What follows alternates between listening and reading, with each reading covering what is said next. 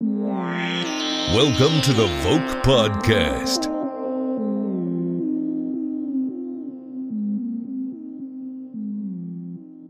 Hello and welcome to episode 5 of the Vogue Podcast. We are joined with Ronald, Eric Stark, a new member of the team, myself, and a special guest for this episode who is none other than John St. John, famous for the voice of Duke Nukem and many others. The name, or am I infamous for it? That's true. You're kind of infamous, but you're also very much beloved in the video game voice acting community. But you see, the name John St. John is synonymous with the pinnacle of legendary voice acting. You may have heard his voice or his name at least once before. But before we dive right in and get right into it, we have a brand new member of the team who will be joining us on the Vogue Podcast. Flash. Say hello, Flash. Hello, it is me, Flash. That is my online handle. My real name is Bozhidar Tsekov, which is a little bit hard. So if you Flash is easier. Flash is definitely easier. If you want, you can try Flash. If you want, you can shorten it to Boji. Whatever works. Can I ask you a question? Yes. Is it Flash because you're fast or because you like to show off? A little bit of column A, a little bit of column B, you know. The right answer. But yeah, I basically work on a couple of projects as a voice actor and a level designer with these lovely people. And one day they invited me to join their podcast, and the rest is history. And here I am. So glad to be here. Cool. Great. With that settled, let's dive right in. Welcome to the show, John. Thank you very much. Okay, so first, I really want to congratulate you to your 60th birthday, because it's really an achievement for you, isn't it? Yeah, knowing the lifestyle I've led over the years, hitting 60 was quite an accomplishment for me. I'm glad to still be here. I like waking up every morning still. It's pretty good. Like I never imagined myself to reach 20, and here you are. It's a valuable quality. Okay. You know, it's nice to wake up every morning, especially in these times. How are you doing with COVID? I'm safely in my home. I don't leave unless I do some late night grocery shopping around midnight or 1 a.m. I like to go late when there's nobody in the joint. Mm-hmm. And otherwise, other than road trips out to the desert to fly my drone, I'm not getting around humans at all. Quite frankly, I don't like people. I get along better with animals. So it's all working out pretty good for me. Man after my own heart. What's your favorite animal? Dogs. I love dogs. I've been a dog guy my whole life. And someday soon, once I move again, I'm going to have myself a tiny, tiny little dog, probably like a Shih Tzu or something. And I'm going to name it Shart. Oh, wow. Yeah. But that's very poignant because Sam just went to go get exactly that. Did you find it? Yeah. Well, my dog's on the couch. I don't want to force her to go anywhere, but fair enough. Her name's Kira, by the way. She's a small little Pomeranian gift from God. Oh, she's like a little dust mop. She's like a little, yeah. I mean, you know, every time she comes and just comes by my leg, I just feel like I'm getting Swiffer dusted. Beautiful. Okay, let's stick up her ass and you can clean the floors with her. Doubles as a dog and a kitchen appliance. There you go. Yes. Well, let's get into the first question, shall we? So the first question, of course, is what got you into voice acting? What led to your voice acting career? A 45-year radio broadcast career led to it. I was an on-air personality doing morning drive or afternoon shows for many, many years. And in between those jobs, I would be a production director for radio stations. You know, the guy who's responsible for producing and voicing all of the commercials on any particular set of radio stations. So I had a lot of pre-training before I moved into the voice acting area back in 1995. I see. Yeah, we have a lot of questions regarding your radio career as well. I have a lot of answers, so this will work out great. Yeah, that's great. Ronald, would you like to ask the second question regarding the DJing? Sure. Actually? Yes. So can you tell us about the history of your golden days of DJing? Wow. That was so much fun back in the day when radio broadcast was a good career opportunity, back before it turned into the crap it is today. But I started out at 14 years old in 1975 in a little town in North Carolina, where they were willing to have anybody off the street come up and knock on the door and say, "Hey, I want to be a DJ." And I was put on the air the first day I went down to say hello to the program director. He hired me on the spot and put me on weekends. And I did a couple of weekend shifts, and then they asked me if I'd do full time Monday through Friday. So I had to ask my parents, because I'm in 8th grade in junior high school at this point. And they said, "Okay, if you can keep your grades up, here's what we'll do. Your father can drive you to work after dinner every night," because my shift started at 7 p.m., 7 to midnight, when I'd sign the station off. And then your brother, my oldest brother, who, rest in peace, who passed away a few years ago, he would pick me up at midnight when I'd sign the station off at night.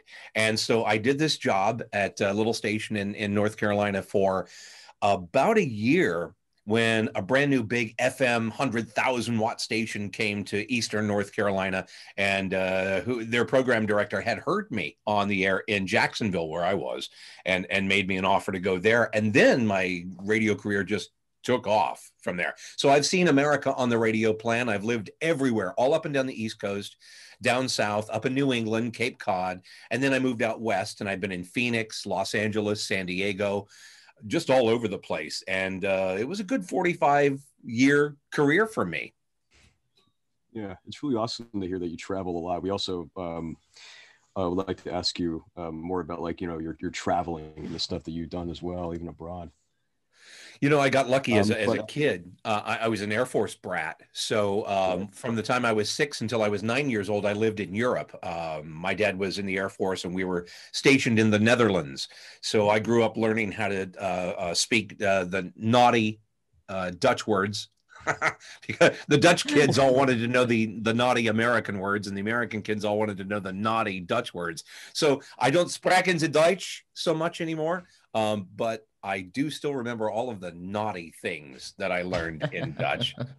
So a little bit of it stuck with me. So as a child, I was well traveled. My family used to travel coast to coast in a Rambler station wagon, and we'd go on vacations to places like Bass Lake in California, and we'd go to Carlsbad Caverns in New Mexico, and just all over the place. And about the time I was, when we came back from Europe, about the time I was 12 years old, we moved from Southern California to North Carolina, which was fortuitous, because just 2 years later, that's when my radio career began, which I don't think it could have happened out here in California. Growing up in the LA area, my chances at 14 years old of getting on the radio were slim and none. But in a small town in North Carolina, it worked out quite fine.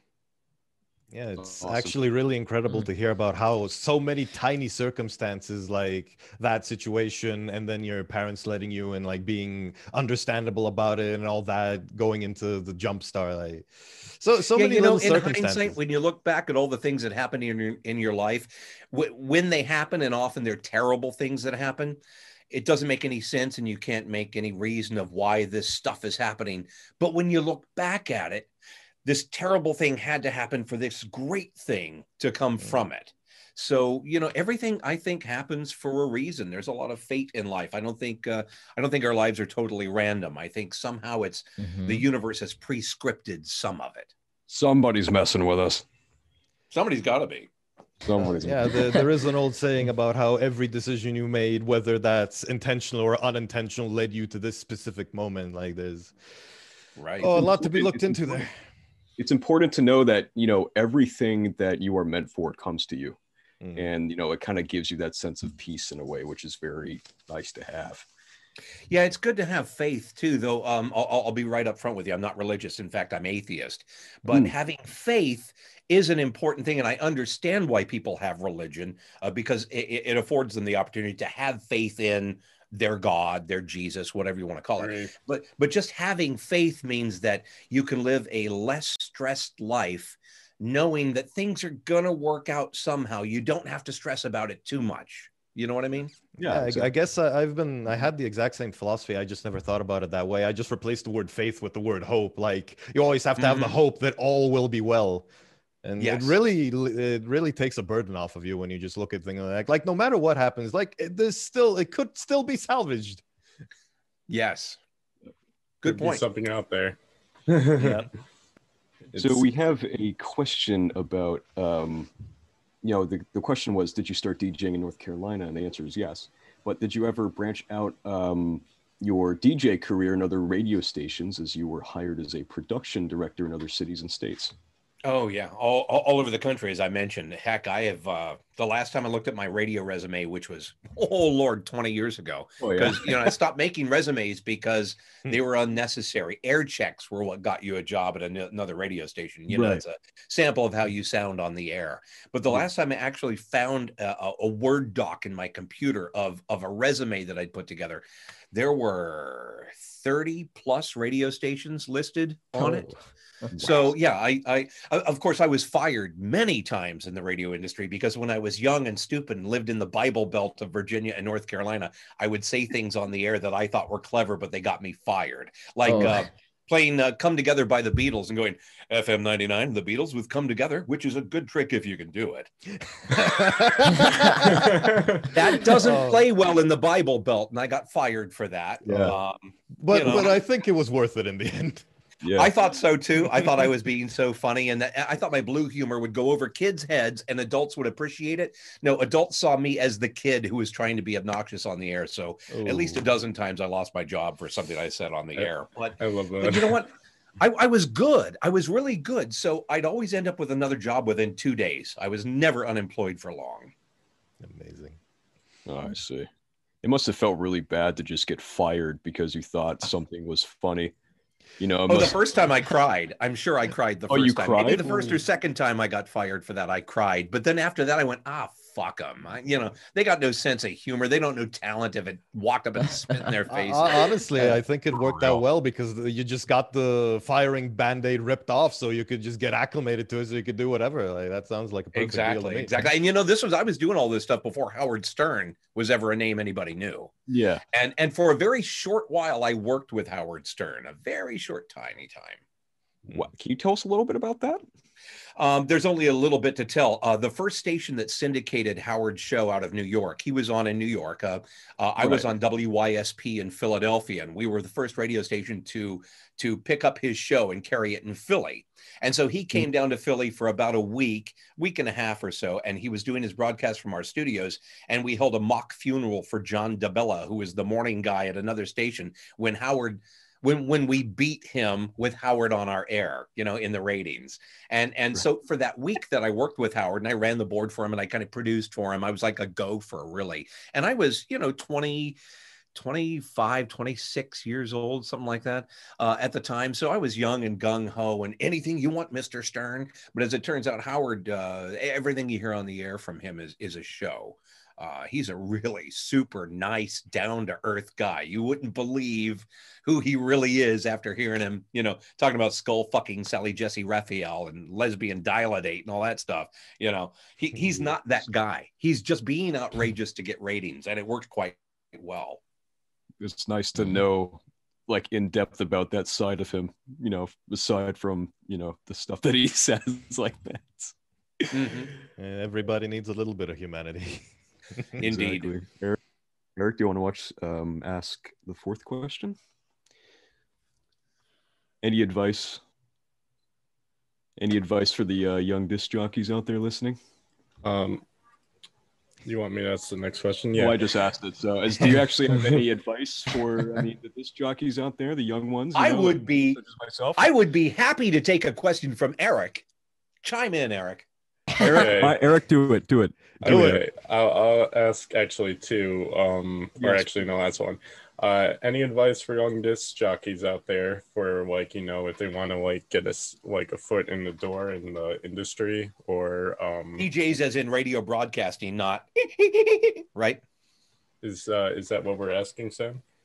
Yeah. Even for me, I do a lot of disc jockeying, whatever. But I just wanted to ask, if there's any advice from a disc jockey legend. As far as broadcast radio, it's not a career opportunity anymore. It is not a good career path. Do not go to the CBS School of Radio Broadcasting or whatever. Do not seek a job in radio unless you want to be in management or you want to be in sales, because that's where the money is. Because broadcast radio today doesn't pay talent anything. That's why radio stations sound so awful and suck so bad today, because they did away with talent in the 90s and into the early 2000s when corporations came in and bought up all the stations, like that terrible company Clear Channel that changed their name to iHeart so you wouldn't hate them anymore. Well, guess what? I still hate them. And then there's Entercom and Viacom and all those big Cumulus, all those big major radio corporations who pretty much use a cookie cutter across the country. You'll notice no matter what city you go to, radio all sounds the same and it all sounds like shit. And there's very little good talent on the air anymore. And the reason for that is they cut their budget. They bought so many stations, they had no money left to pay anybody. And the first place they decided to cut budget was in the talent area. So now you have DJs who are voice tracking. That means recording all of the tracks for 15, 16 stations across the country. And they don't even get benefits because they're contractors.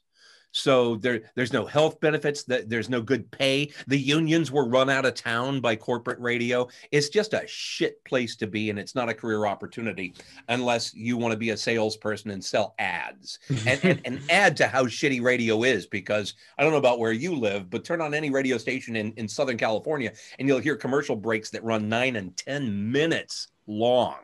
It's ridiculous. Oh my goodness. Oh my Not God. something any of us want to do. No.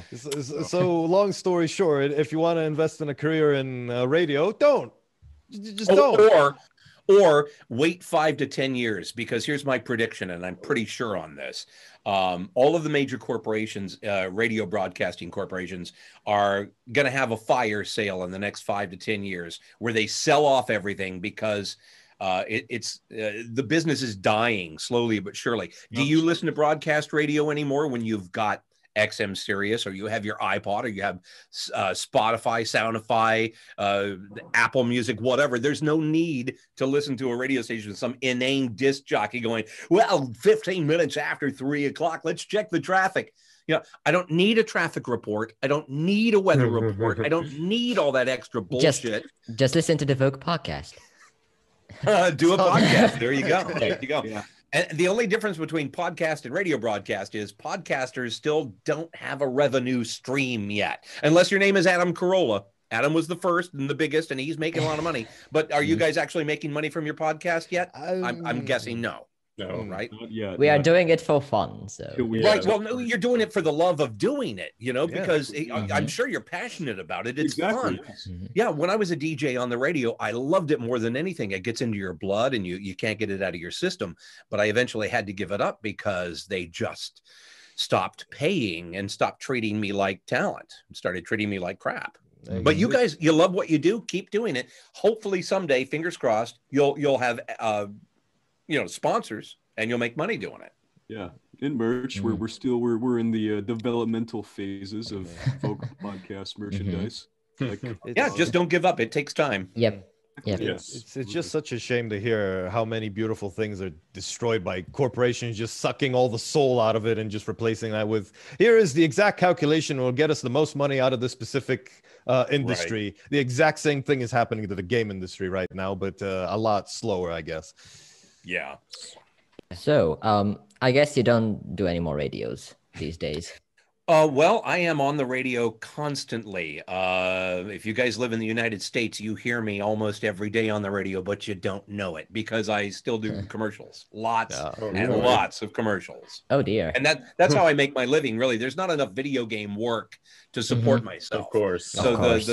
the mainstay of my income is, of course, radio and television advertising. So I still have a foot in the door there, and I do. As a matter of fact, that's why I have to watch the time today, because I have a scheduled recording session for a big mattress company right after this podcast. Oh my goodness. we have no I'm shortage helping of people those. sleep.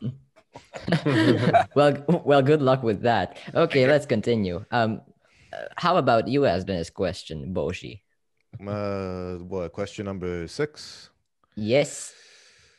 All right.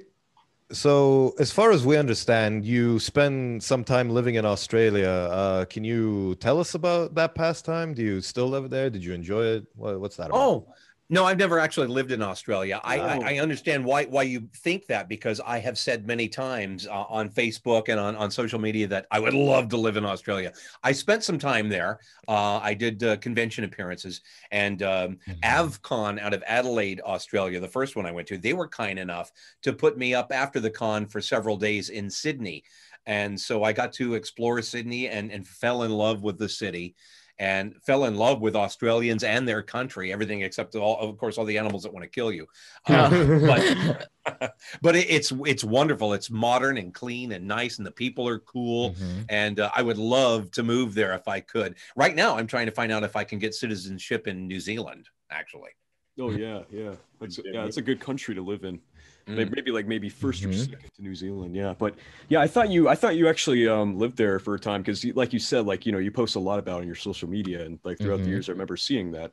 So that's why. Yeah, I have a lot of friends in Australia, so I poke at them pretty often, and it comes across like I probably lived there at one time, because I made so many friends while I was there. Yeah. So what other countries did you actually travel to? Like, any interesting countries? Only as a child. I was in Europe, and we went everywhere in Europe, from Spain to England, Ireland, Germany, Belgium, France. But as a child, I hardly remember it. I remember the food being really good, but I don't remember much more. At that age, you lose a lot of those memories. Well, this next question is very interesting. So, what is the favorite character that you voice? I'm sure I know the answer for that. Yeah. Hail to the king, baby. By far. It's got to be Duke. Got to be Duke. And secondly would be Postal Dude. He's not pictured here, but I'm representing Postal Dude by wearing his shirt, well, which is of course the monkey with all the things coming out of the straws coming out of his brain. Yeah, and a joint in his mouth. I think that's a joint. I thought the straws were doobies as well, actually. I'm not sure what they are. I think they're probes in his brain. I'm not clear on that. I'll have to ask Mike Jarrett about that. He's the fellow with Running with Scissors that hired me to be the Postal Dude voice. You regret nothing. Yeah, definitely. Okay. So, if you could no longer act, right, what would you want to do? Like, if there was some magical event where you couldn't do that, what would you be doing? I would be a musician, which I am. I sing, I play keyboards, I play drums, I play bass. I like to produce music. And I just finished producing a jazz album recently for a group here in Southern California called Velvet Sushi. And it came out quite nice. Yeah.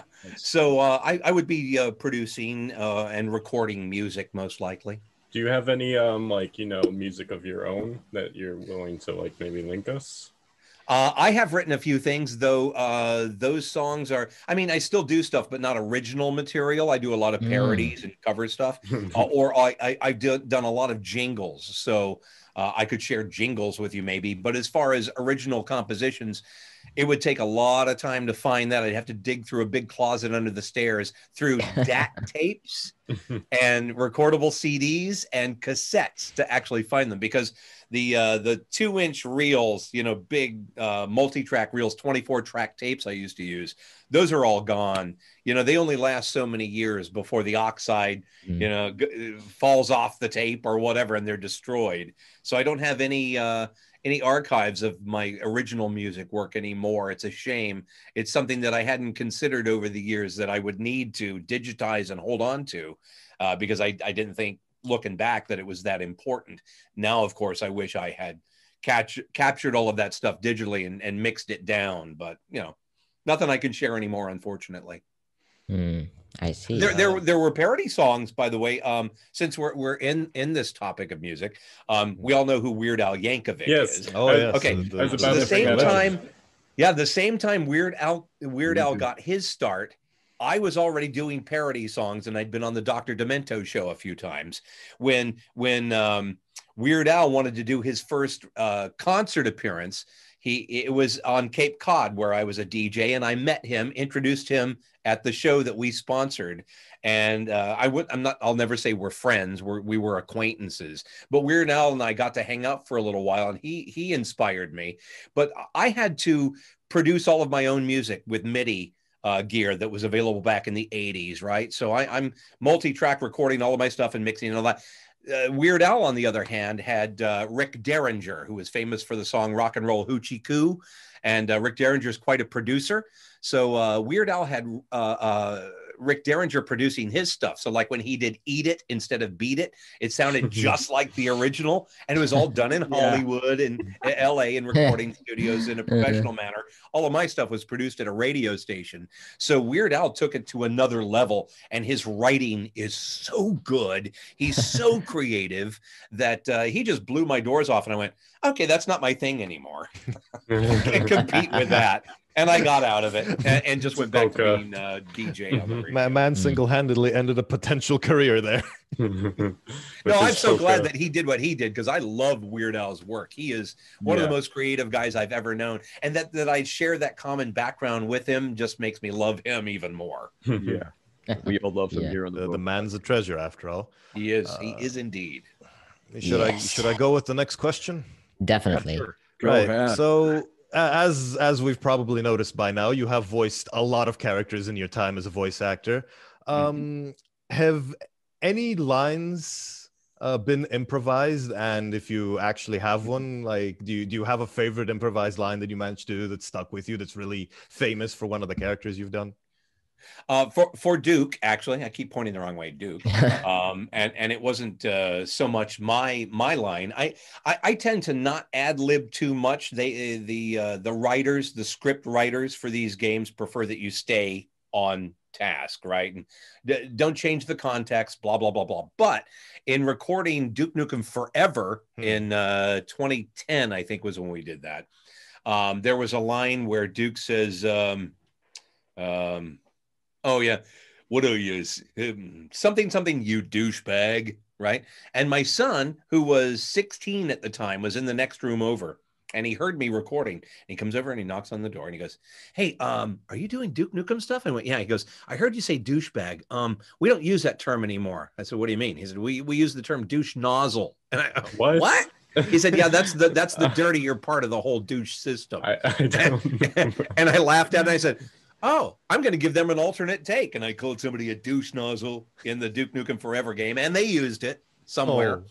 So that was pretty much the only ad lib that I did for the Duke games. I tend to stick to the script. I might change a word here or there, but I never change the context. Yes. But I think douche nozzle is a interesting ad lib. I've definitely heard that plenty of times, probably from Duke. You have, right? Why? Did you ever thought that Duke would become such a huge pop culture icon? You know, I didn't know Duke was anything for the first probably 8 years that Duke was a thing. When 3D came out in 1996, my oldest brother, who I mentioned earlier, has passed away. He and I used to play Duke match games online through the modem. Remember the old dial-up modem shit? Yeah. So we get disconnected every 10 minutes or so. And he was in Virginia. I was here in California. But we used to play the game all the time. And we enjoyed it. But I didn't know there was any following at all. I didn't know anybody knew the game. It was just another video game as far as I was concerned. Until 2003 or 4, when I got a phone call out of the blue from a fella who ran a convention and was asking if I'd be interested in making an appearance. And I said, "Why would you want me to appear?" He goes, "'Cause you're Duke Nukem, man." And I went, "Yeah, and he goes, "God, man, Duke Nukem is huge." And so I think it was that evening after I got off the phone with this guy, I went on and I Googled Duke Nukem and my face shows up. And I went, "Holy shit, somebody put my picture on there with Duke Nukem." And I start reading, and he's got a huge following. And after I made that first convention appearance, then it was one after another. When people found out that I was doing convention appearances, all of the con chairs, all the con organizers started asking me if I'd come and appear. So now I've been all around the world doing convention appearances, mainly because of Duke Nukem. And so no, initially I didn't know it was anything. I had no idea until that first convention appearance. You were in disbelief when people were telling you over the phone. Yeah, I didn't know why they wanted me. I was happy. You know, they pay me and they fly me first class to go to these conventions, and I'm going to take it. Yeah, well, because of course I get all the frequent flyer miles. It's not like it's not like you were like going up to people saying, "I'm Duke Nukem," and like you don't. It's not like you were going to people and just saying, "Hey, I did this." I mean, you didn't even know. No, in fact, I'm the last person to do that. I don't tell people when I'm introduced, "Oh, and I'm the voice of Duke Nukem." No, I'm a producer, voice actor, director. Exactly. But my friends, on the other hand, my best friend Art, for instance, anytime I'm introduced to anybody, he goes, "This is my friend John. He's Duke Nukem." And you know, and it's funny too, because most men will go, "Wow, cool, you're Duke," and I'll go, "Yeah, I've got balls of steel." And they get all fanboy. But he thinks women give a shit about Duke, and I go, "My buddy John here's the voice of Duke Nukem," and women go, "Duke what? Who? What? They haven't a clue," Ah. which is a shame. I might get laid more often if. If it was a movie, I guess, you know, if it was more of like a movie, it was in a show or more media.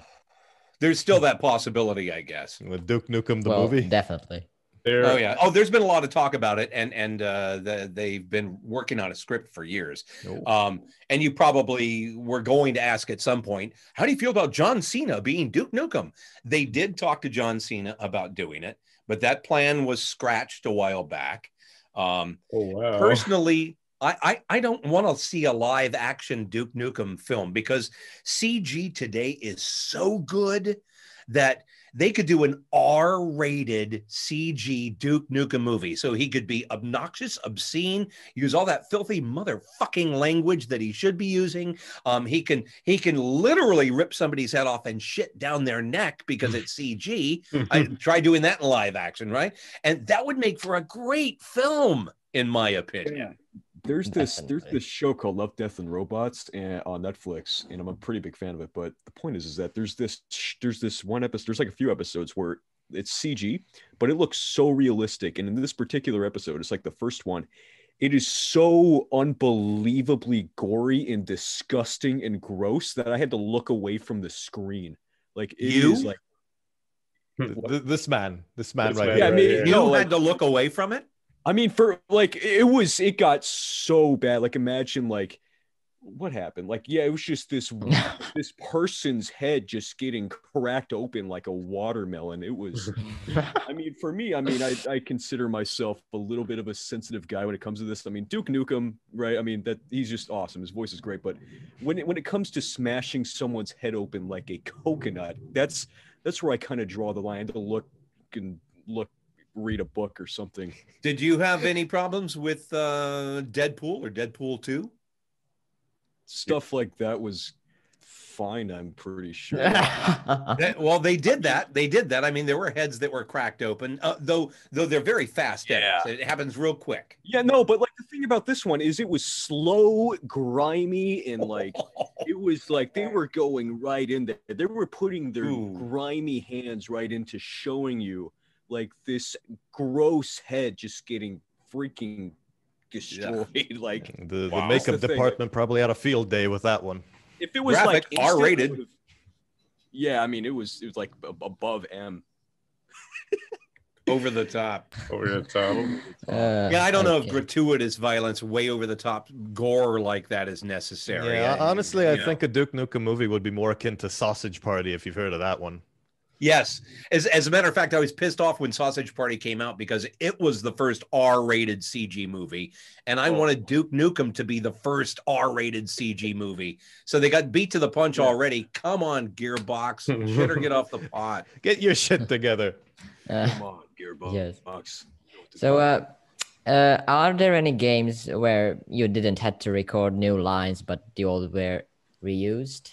Are you? Oh yeah, that happened in all of the early Duke Nukem stuff. I mean, I did the original Duke 3D session, and then those voice files were used in Time to Kill, 0 Hour, Manhattan Project, all of those games used the same stuff. So, you know, and here's the funny thing too. Here's how the video game industry has evolved over the years. Back in 1995, when I recorded Duke Nukem 3D, I think I probably made $800 recording all those lines. That's it.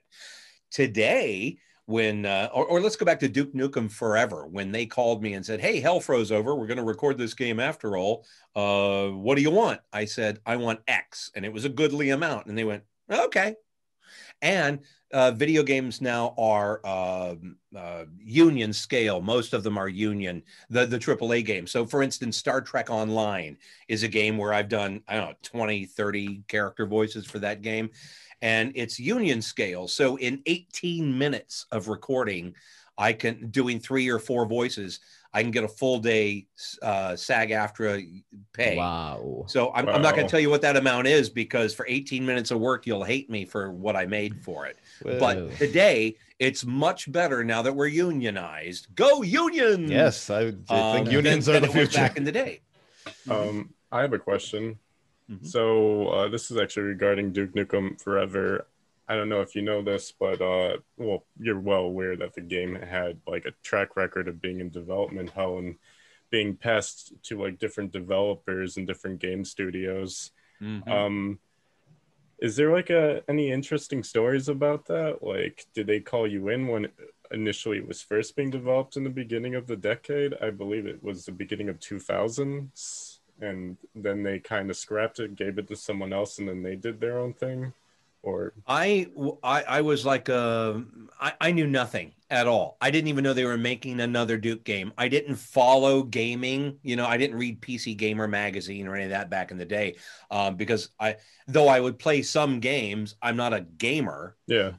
You know, I spent most of my time doing radio and voice acting and trying to find more work.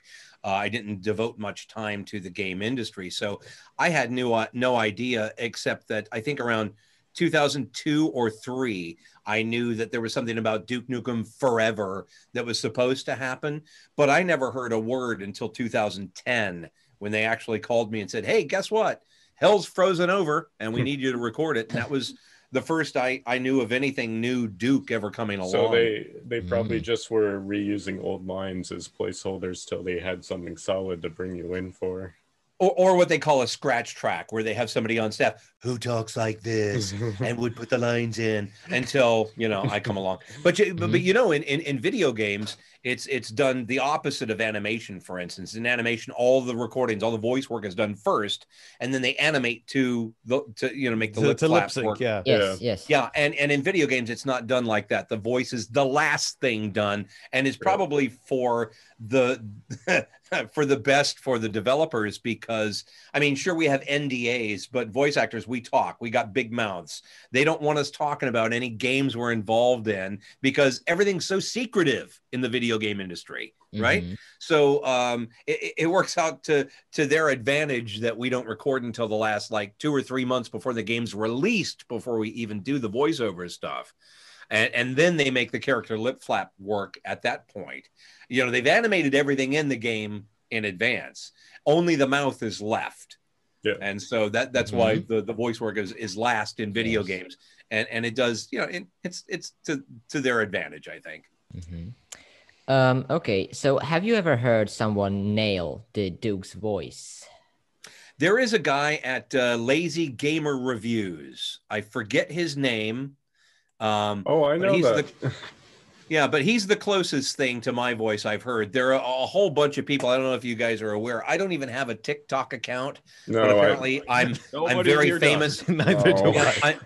Apparently, I'm very famous on TikTok right now because of all the Duke coronavirus things that I recorded. People are now lip syncing themselves, doing all of my Duke pickup lines for the COVID times. And they are getting famous on my creativity, which I don't care for. There's a fella on Twitter who has a gigantic following, bigger than mine, who does a bad impression of me, but he does silly lines by Duke Nukem, and it's made him famous. And I don't think he sounds like me. He just does this. Everybody does this, right? I know who you're talking about. Yeah. Yeah. I don't know how to take that. I mean, people tell me, oh, you should be flattered by that kind of thing. But they're getting famous on my creative, and I don't know how to feel about it yet. I'm not angry. I don't get it. It's like, and you guys are going to hate me for this. All of your viewers are going to hate me too for this. But like playthrough where you watch other people play video games on the internet, I don't understand that for 1 second. What is your life like that it's entertaining for you to watch somebody else play a fucking video game? Play it yourself.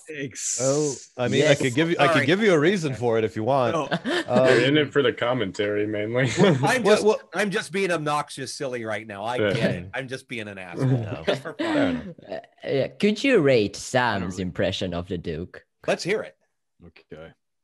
Do you want me to do a line and then you mimic? Yeah, sure. Yeah, I would love to hear the man himself first. Okay, here we go. Do this one. Your face, your ass. What's the difference? Okay. I'm gonna have to try to say that without me laughing. That's a funny line. Your face, your ass. What's the difference? Yeah, it's not bad. Not bad. I mean, like, I want to like get your feedback on it, and like I want to like perfect it, and like not like. Okay, so the first thing is back when we did Duke 3D, all of those sessions were directed, or that session I should say was directed, right. And the director made me keep my teeth clenched together, and everything sounded so everything was kind of monotone and sounded like this. Your ass is right.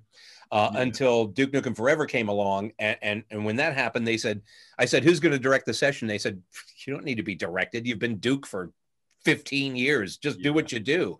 And I'm like, that's nice of them to say that. I may have been Duke for 15 years, but I hadn't recorded anything in that time. But I decided I'm not going to keep my teeth clenched like this. I'm going to give Duke more personality, right? And a little more inflection. Instead of everything being in this monotone voice, now he's going to be able to inflect a bit and have some emotion. So when you do your voice, don't just go, I'll kick your asses. And don't stretch the words out too long, because that's not Duke. Duke is, I ought to kick your ass. Say that. Just go, I ought to kick your ass. I ought to kick your ass. Oh, okay. I did. That was pretty good. You guys hear it? That was pretty good. Pretty good. You know, the thing is, like, when it comes to the word ass, I always put emphasis on ass because it's just hilarious to me. But like, so well, because I don't say ass either. I go ass. Yeah, you say kick your ass. There's a weird affect to it. Yeah. Yeah, it's really interesting, right? So basically, how it works is like, I kind of just say it normally and not just put like kind of string out the words like, I ought to kick your ass. Like that was nice. Awesome. That was good. That was good. Oh, thank you. That's but you're not getting the job until I'm dead, motherfucker. Oh, I wouldn't want to take your job if it was, I don't know. The last job on earth. I wouldn't have it any other way. Right. So let's just go quickly to the Half-Life series. You voice acted for a few characters in Half-Life.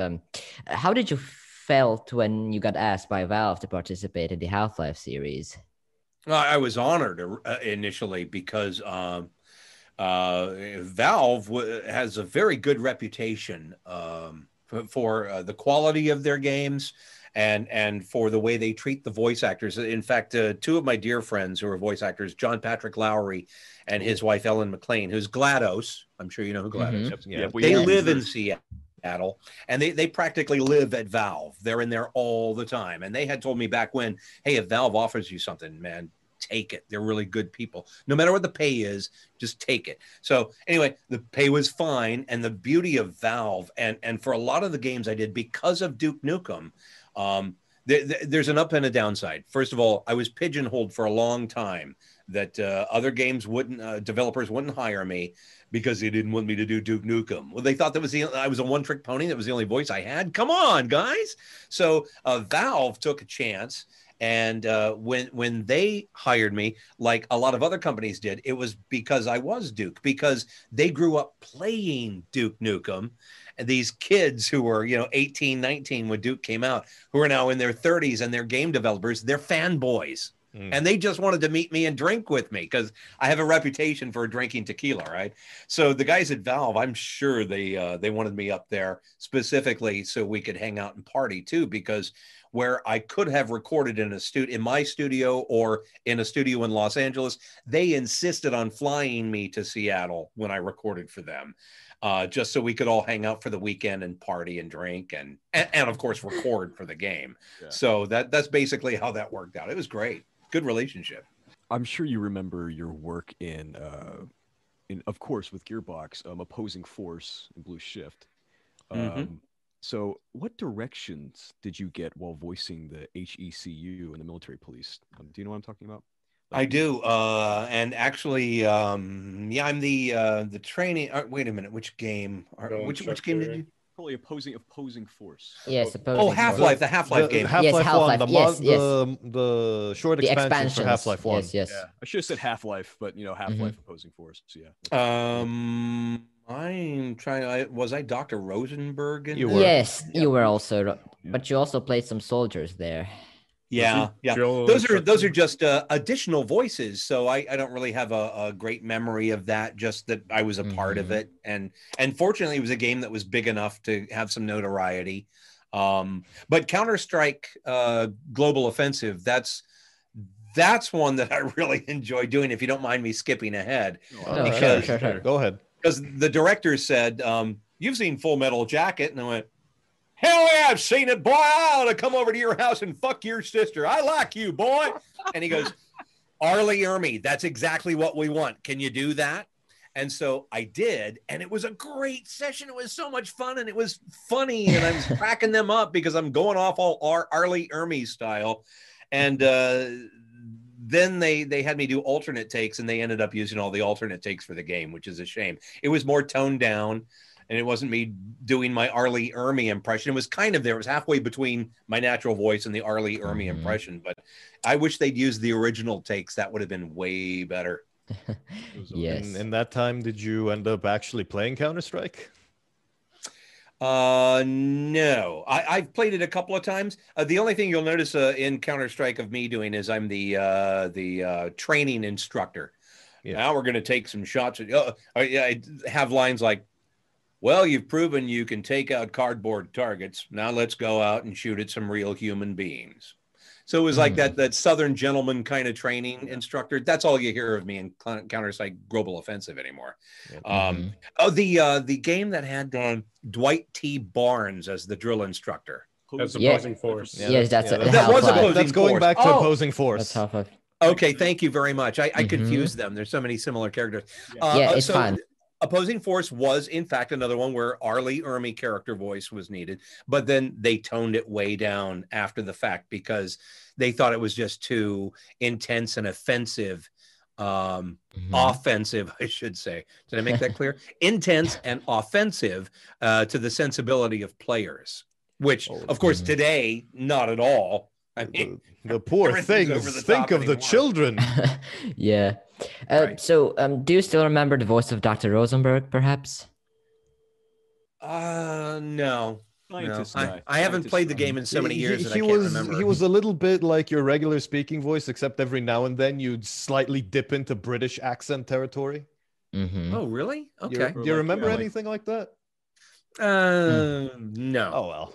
To be honest, no. Hey, remember, I'm 60, okay? That's fair. My short-term memory sucks. It's fine. And I have a problem with my short-term memory.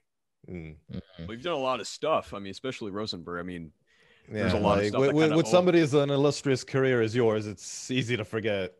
Yeah, I mean, not to remember everything you've done. I was going to ask about Sonic really quick. You were Big the Cat. How were you approached that? And okay, so the cat story is Lonnie Manella, who directed that, and she's also the one who cast me as Duke Nukem originally, the very first game I did. She called me one afternoon during the week, and she goes, "Hey, we're recording a game this Saturday over in Kearney Mesa. We need you at the studio there." And I said, "Okay, great. Send me the sides for my audition." She goes, "Don't worry about that. We'll give you a part when you get there." And I'm like, "What?" Okay. So I show up, and my friend Ryan Drummond is in the studio recording the Sonic lines, and there's a bunch of other actors out in the hallway. When Lonnie comes out of the studio, and she comes up to me, and she shows me a picture of, where is he? This guy.